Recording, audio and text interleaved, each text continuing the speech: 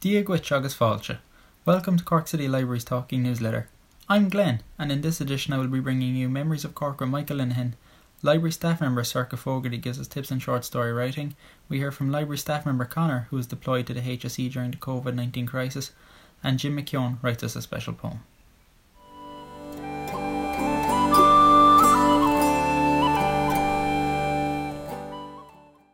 Memories of Cork with Michael Linehan.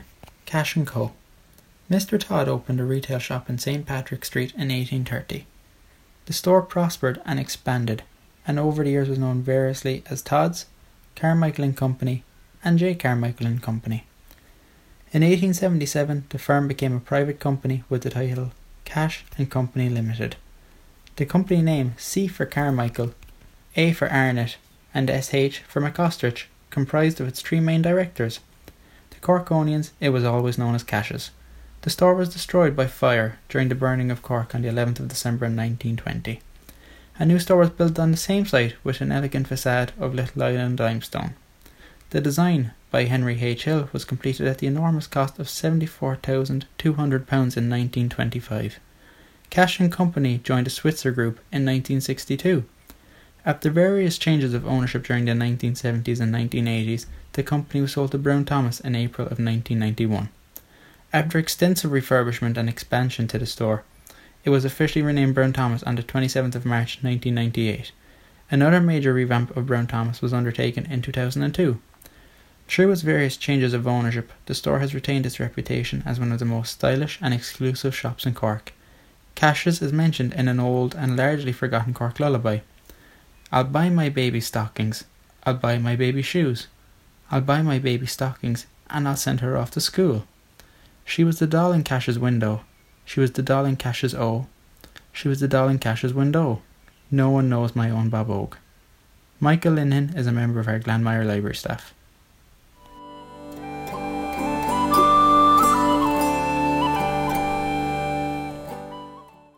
Short story writing with Circa Fogarty. Over the next few weeks, Circa Fogarty, a member of our Bishopstown Library staff, will be going through how to begin writing. Let's get started.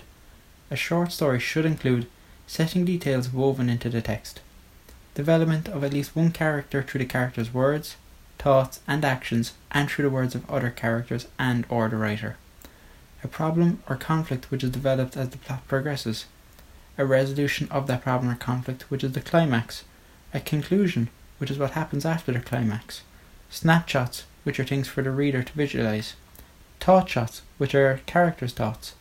Dialogue is optional. Getting started. Make sure you're passionate about what you're writing. If you aren't fascinated with the subject you're writing about, it will show in your writing. Outline the basics of what you're trying to get done. The most monotonous example of this is the 5-paragraph essay most of us learn about in school. Structure can help, quickly jotting out a draft. Stop everything else and concentrate on writing. Try to set aside an hour a day, even half an hour, at first to focus entirely on your writing, without disruption. All writers need to stick to a schedule, even on those days when you feel blocked. If you're at least sitting at your desk, trying to jot down ideas and thoughts, you have some chance of producing something. Don't give in to the feeling that, today I just can't write. Lower your standards. Don't expect too much from yourself. Writer's block really originates from high standards. Often you will sit down to write, but not like what you're producing, thinking, it is not good enough. The trick to eliminating this? Stop worrying so much over whether every little bit you write is as good as it can be. You are going to return to your draft many times in order to revise it. Don't attempt to revise every line as you write it. The draft is just your chance to get your ideas down on paper and establish the foundations of your piece. More tips next issue.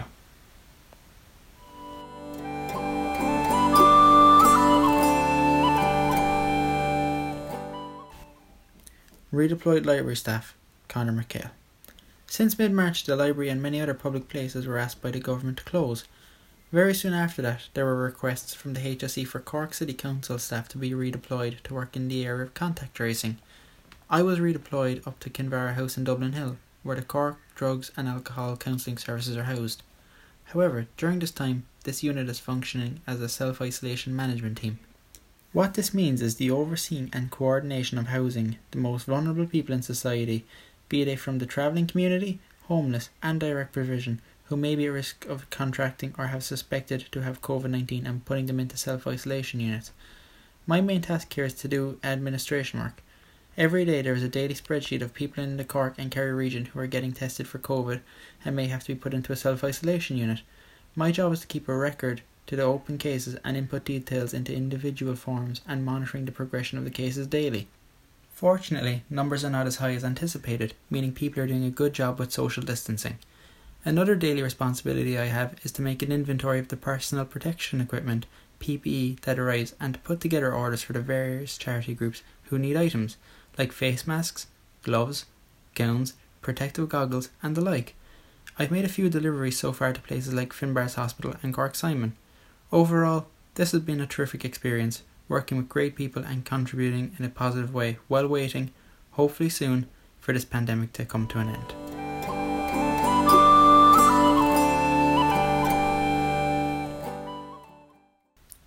The Cork and COVID-19 Creative Writing Initiative invites you to write a poem or short story, max 1,000 words, giving us a snapshot of your life into these strange times. Poetry and stories are welcome, and Cork City Libraries will compile and keep your work for our social history archives. A piece will also be chosen for the Bealtaine newsletter each week. This week's poem is by James McKeown. Corona. Will Corona kill us all? So they tell us in the Dáil. But my next door neighbour, No-Wall Fred, laughed at them. They are fools, he said. I'll go in or out, do as I please, ignoring this made-up disease. I stayed in bed, scared of my life, all alone, no dog, no wife. No betting shop, no Paddy Powers, to while away the lonely hours. No pint, no chat, 6 feet apart, no cough, no sneeze, no tiny fart. No handshake, hugs, or stolen kisses, avoided by my nervous missus. No cinema, no chips and peas, all because of this disease.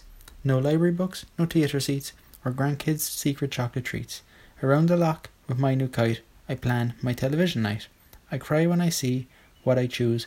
Judge Judy twice, and then the news. I didn't know just what to say. No snooker or match of the day. 2 Our Fathers, 1 Hail Mary. It's Little House on the prairie. Hi, and then Dad's Army. Morge Judge Judy to drive me balmy.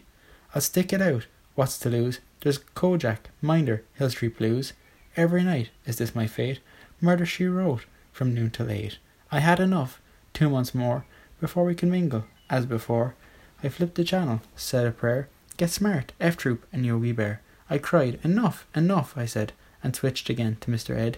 I flicked the knob just once more and quickly saw car 54.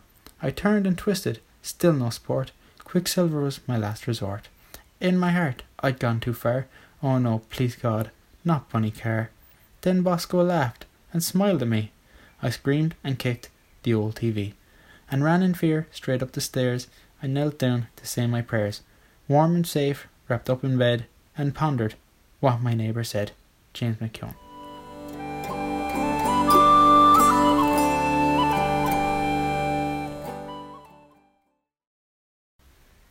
That's all for this edition. Information about Cork City Library services and projects can be found on our website at www.corkcitylibraries.ie and on our social media channels. Thanks for listening. Slán!